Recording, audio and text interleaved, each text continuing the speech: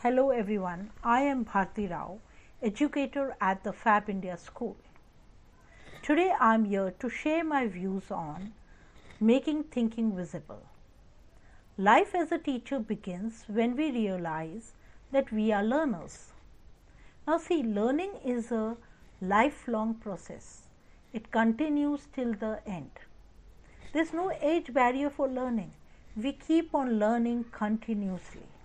And the period of COVID-19 has given ample opportunities to the educators to enrich themselves in many ways through webinars, workshops, personal development programs, and training.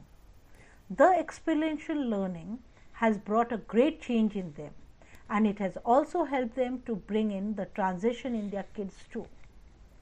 Now, for today's age, if we see, transition in kids is very necessary. The kids need to go from a negative approach to a positive approach.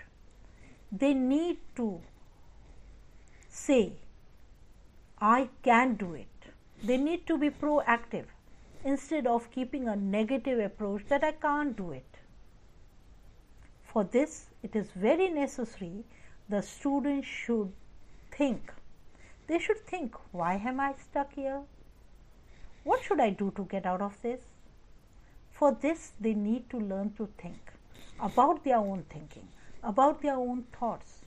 And how can it be possible? It can be only possible with the proper guidance from elders. Teaching reading to students and help them to make thinking visible is really very effective. How can students' thinking be made visible?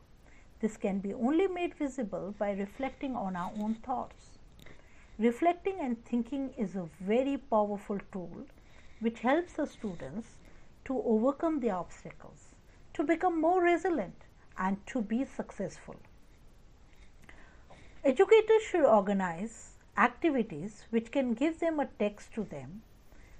That text the students can read, then they can think, and then think about like any similar instance or anything that way. Then even the student needs to think. After when he thinks, after reading the text, he has to answer the question.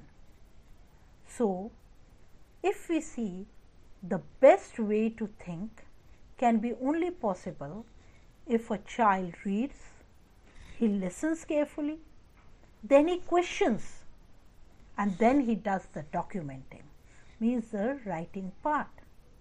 So this will help a student to make the thinking more visible, to understand his learning.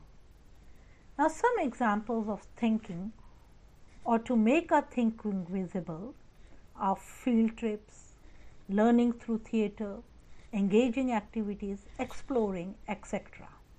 So you see, if we need our students to enhance their thinking power, we need to take them out either on field trips or by theatre or by anything doing practically. So remember, we can make everyone's thinking visible by practical knowledge, by that understanding, and then of course you need to do the documentation also. So that is how learning keeps on going as a continuous process. Thank you.